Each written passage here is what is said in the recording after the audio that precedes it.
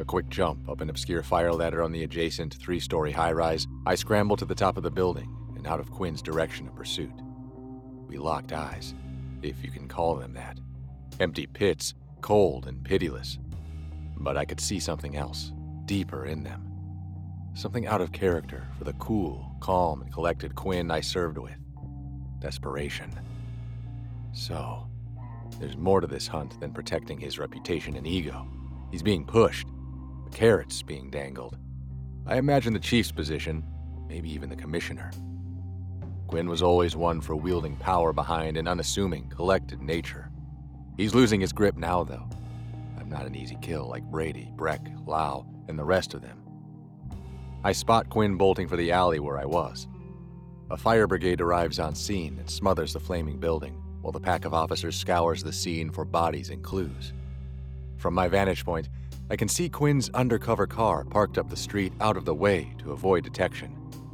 These cars carry a myriad of weapons and tools worth more than most of the properties in the surrounding area combined.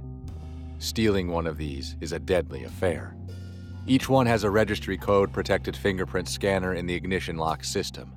When the key is turned, the scanner instantly reads the fingers, and if they're not correct, 2 wires in an auxiliary gas canister go live and destroy the vehicle and everyone in it. I can't steal the car, but I can make sure it never drives again. Quinn passes the back alley in rage and panic and rounds the corner. I head down the fire ladder and run through the alley on the opposite side of Lau's. The crews are distracted, and I head up the street to the car. Behind the rear license plate, I find the registry pad and type in the old registry number we used on the force, unchanged after all these years. Doesn't surprise me. I can't add my fingerprints to the registry, but I can take his out.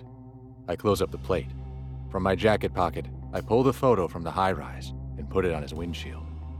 The streetlights are out, probably under Quinn's orders.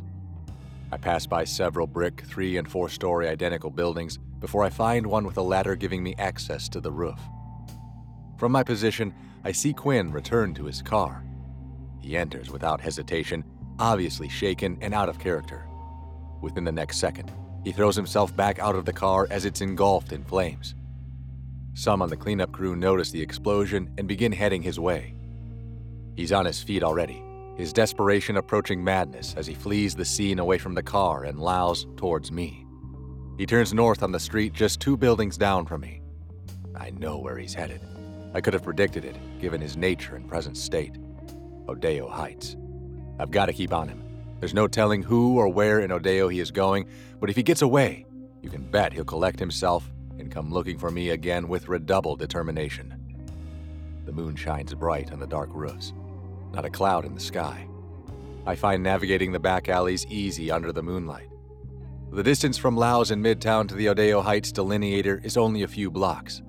I parallel Quinn, getting a visual of him every now and then between blocks. Still no lights on the deserted street. Even in the dim moonlight, I know my way around these old brick buildings. We cross Blaze Avenue, the delineator line, and enter Odeyo Heights. The shift in scenery is immediately apparent. Old historic brick buildings give way to crumbling structures and boarded-up doors. The flow of money to this portion of the city cut off long ago. The streetlights are on here, but half of them are burnt out or flickering. This is Quinn's old neighborhood and my old beat.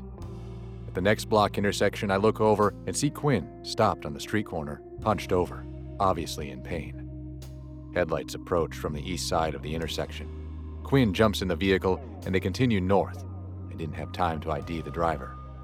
I dart over in time to see them turn left at the old school grounds 2 blocks up. Some sort of meeting, I imagine. The old school grounds are in the possession of the councilmen from Odeyo, and they often use them for political gatherings. I head toward the school grounds at a dead sprint.